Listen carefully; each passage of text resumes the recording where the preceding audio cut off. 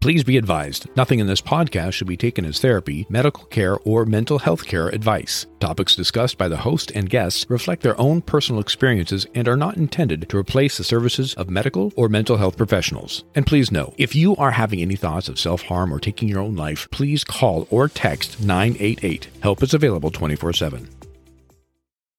Welcome to another episode of We All Have Something, a listener-supported podcast. That's right, these episodes are supported by the listeners who've decided to chip in. And if you want to be a supporter too, just check out that first link in the episode notes, and you can join in being a supporter. Now, you'll, of course, get a personal email of thanks from me for being a supporter, plus you get a couple of stickers that are suitable for sticking on your water bottle or computer or wherever you want to put cool stickers. And along with that, I'll mention your name on the episode that follows after you started supporting. Now, our supporters have been strong this season, and I appreciate you tremendously. We don't have a new supporter to say thank you to today, so again, I'll reflect back over the season. This has been amazing. So many people have chipped in, stood up, and said, I want to keep hearing this ad-free, which allows me then to do all sorts of cool stuff. And we are saving up some money to buy some new equipment to make this podcast even better for you, my dear listener. Now, with that said, we're heading into October here, which means we are getting ready to wrap up Season 3. This season will wrap up the end of October, but don't worry, keep subscribing and listening and following because there'll be bonus episodes throughout the next couple of months as we head into the new year. And then, of course, the new season, Season 4, already getting ready for that, starting in the spring of 2024. Man, where has time gone? It's hard to believe we're already wrapping up Season 3. It's so cool. And I have to say thank you for everyone who's been along from the beginning or just recently joined and supporting the podcast and sharing it with everybody else because that's how the podcast grows. So thank you so much. I greatly appreciate you, my dear listeners. So with that said, let's roll into the intro, shall we? I'm Rick Schwartz, life coach, public speaker, and all-around curious guy. My curiosity, my life, and the lives of the many people I have worked with have taught me time and time again that there are challenges to overcome and successes to celebrate. You're listening to We All Have Something, a podcast about the human experience, a podcast about celebrating our authentic self. So let's get started. Well, this episode might come across a little bit different than episodes we've had throughout the season so far, because I'm actually going to revisit a topic that I think we covered possibly in Season 1. And the reason being is I just spent the last week away from home, not on a work trip, which is very rare for me. If I'm traveling, usually it's for work. And it was an opportunity for me to be in a new place, in a new environment, away from my home, with no major responsibilities. I had set it up that everything that needed to be taken care of the week I was gone was done and taken care of before I left, with then also making sure I took care of some things that would need to be done when I got back. So therefore, there was no attempt or desire to go, well, I should log in real quick and take care of this one thing while I was on this vacation. And it wasn't a vacation to an exotic place. Went to a farm in Wisconsin to see the fall colors, to spend time in the woods, some time with family, and do some horseback riding and just be out in nature. These are literally, it's a list of a couple of my favorite things pretty much right there. All of those things I enjoy, I find relaxing. And while I was out there, what I recognized in myself was the opportunity to change some habits and behaviors. And then that got me thinking then about the fact that I know very well from all my studying of habit loops and our behaviors as humans and how we get stuck in rituals, a lot of times doing habits and things that don't serve us well, but yet we're still stuck in these loops that we literally have a very hard time going beyond the idea of, okay, I see that doesn't serve me, but yet I'm still going to do it because it's easy, it's simple, this is how I do things. Sometimes it's conscious, sometimes it's subconscious, but we are literally dealing with the fact that we have programmed ourselves to do certain things at certain times in certain locations, whether these are good habits or bad habits. So one of my favorite habits that I've established over the years that's now become more of a ritual is I get up earlier than I need to. I get up around 5 o'clock. Yeah, about 5, depending upon the day. If it's a day I don't have to go into work, it's usually 5:30. But normally on a work day, it's 5 o'clock. And I'll spend a half an hour hand grinding some beans, brewing up some coffee, 1 cup, and sitting and doing some morning meditation, facing the rising sun while having my coffee. And that time is just for me. Once I finish that, then it goes into the routine of getting everything ready for breakfast and making lunches for those who need lunches beyond myself and doing things for the family so we can all get out the door on time as needed. That little ritual of getting up early and having that time in the morning for myself has allowed me to establish a new way of going into each day, which serves me very well. It has been an amazing transformation of how I approach each day because of that 30 minutes in the morning that are reserved just for me and the habits and rituals around that. When I was on vacation then, I had the choice. I did not have to get up early. There was no reason to. My internal clock, though, for some reason, even though I was 2 time zones away, my internal clock's like, hey, it's a half hour before sunrise, get up. And I did. I could have laid there longer, but I got up and I brewed some tea for myself, and I enjoyed the sunrise. Watching it come over some woods into a pasture where some horses were, absolutely gorgeous. That was a ritual and a habit that I chose to keep for myself in a new location. When we switch locations, we lose a lot of the stimulus that can sometimes drive our habits. In fact, when we're talking about how we can disrupt habits that don't serve us, we look at and talk about how we can change our environment. How can we change how we interact with our environment to stimulate new behavior and or disrupt old behavior that doesn't serve us so we can establish a healthier habit loop. I know that might sound a little bit like I'm talking in code for some people, and so let me boil it down this way. When talking about how we can disrupt habits that don't serve us by location, one thing we can look back on is a study that was done after the Vietnam War. It was said that 1 in 5, almost 2 in 5 soldiers coming back from Vietnam were addicted to heroin or a similar substance in the opioid world. While they were there, they were heavily addicted to it. They needed the fix. They needed to do these drugs, basically, to get through what they were going through. What we know of people who become addicted to things like heroin here in the United States is it is really hard, not impossible, but hard to kick that addiction. Many people destroy their lives and their relationships because of that addiction, and it's a habit that is created in a chemical base that they can't get out of. A lot of people who are addicted to other drugs or alcohol will go into a rehab facility, a rehab center. They're able to get rid of the addictive behavior. They're able to stop being addicted to they're always addicted technically, is from the many people say, but they stop the behavior that has them use these drugs or the alcohol. They come back home and they end up doing what many people call a relapse, meaning they go back to using those drugs or the alcohol. A large part of that is because when they go into the rehab center, they're removed from the stimulus, the location, the people, the things that click into their habit loop that then follows, or I should say precedes, going into using the alcohol or the drug. So going back to our Vietnam soldiers and the vets coming back from Vietnam who were addicted to these highly addictive drugs, almost all of them had no challenges or issues stopping the use of the drug when they got back to the States. That doesn't seem to fall into what we see as how addictions to these drugs work. But their location was different. All the stimulus that drove them to use the drug no longer existed. Not to say everyone stopped using. Some people needed a lot of help. Some people still had a problem. But a large portion simply stopped using and had no desire to go back to using again.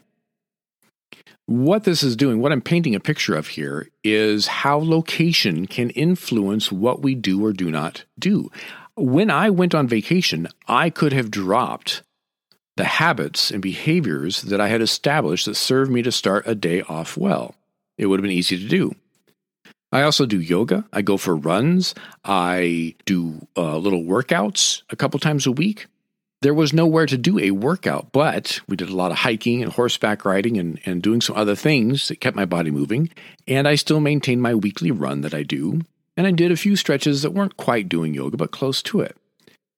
The other side of that is when you go somewhere and you stop doing the certain habits and behaviors that do serve you, or if you break habits that don't serve you, when you come back into the environment that you initially left, where those habits were established, Just like those dealing with other addictions, you have to be very conscious then about what is in the environment that stimulates you to do or not do things.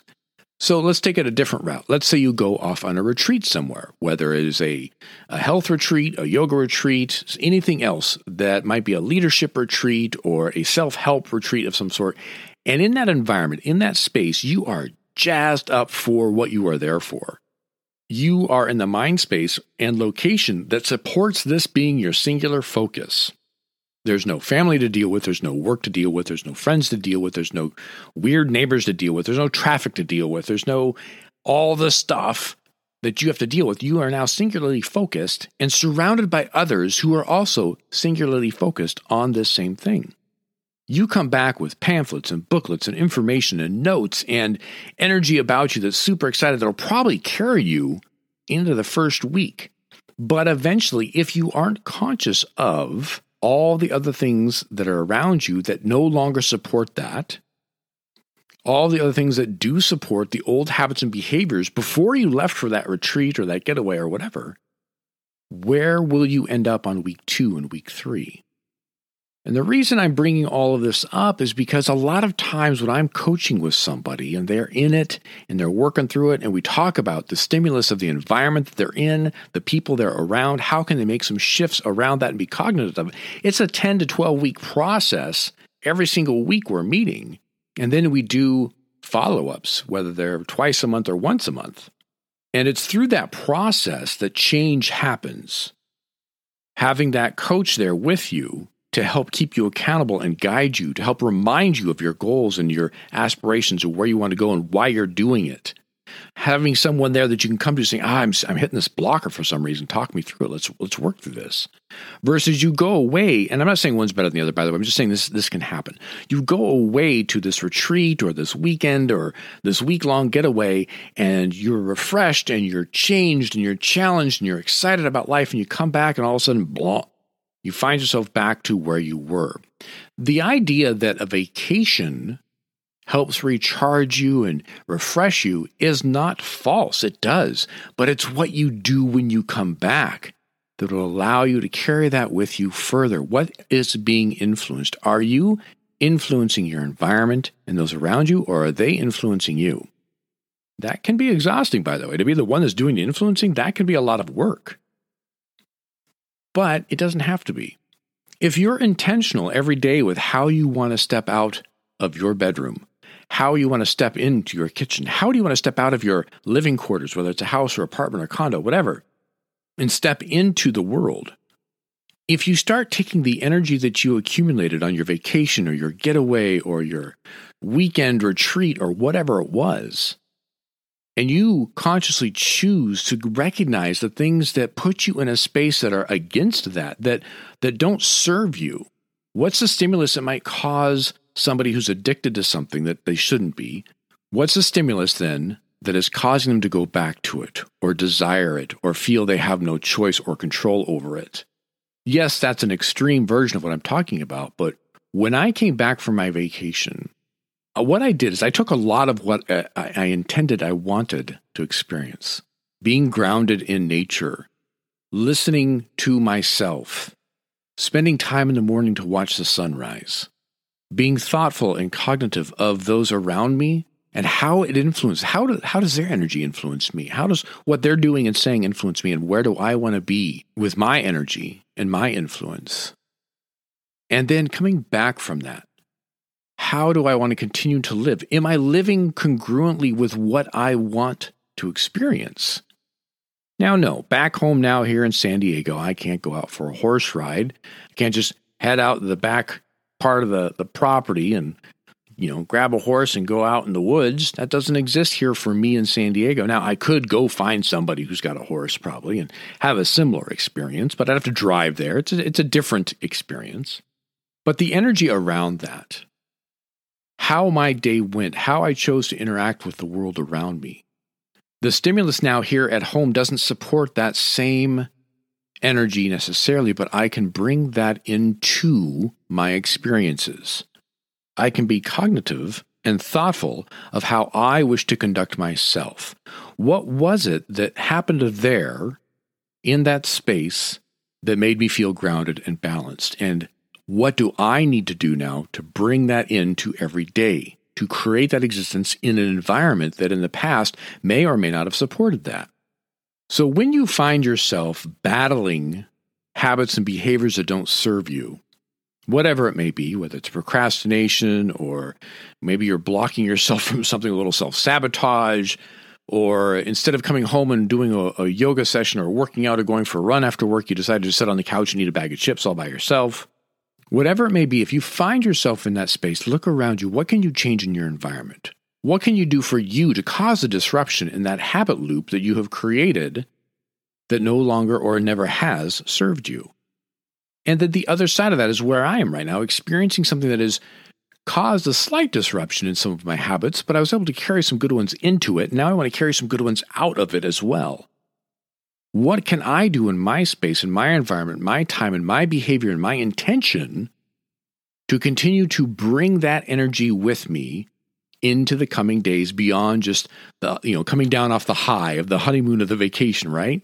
What is it that I can be intentional with, that I can create new habits around here at home in my current environment that will support the emotional well-being and the mental well-being that I experienced while on vacation? Now, I know I kind of jumped around and I talked about a lot of different things here, whether it was a Vietnam vet story or how someone going to rehab can be changed but come back into the environment and what we call relapse. But again, the idea here is to look at and talk about where we are physically in the space and how does it influence us? How do you feel when you walk into your workspace? How do you feel when you walk into a space with someone else in it? Like, what does that person mean to you? What does that vibration feel like? What does that energy feel like? What does it feel like when you have time that's meaningful for yourself and you're feeling recharged and energized? For some people, that is being with their friends and hanging out and having a good time. That lights them up. For others, it might be sitting quietly somewhere in a park, by a tree, under a tree, touching a tree, or just being barefoot in the dirt. Or for me, sometimes I have these moments when I'm out on my trail runs.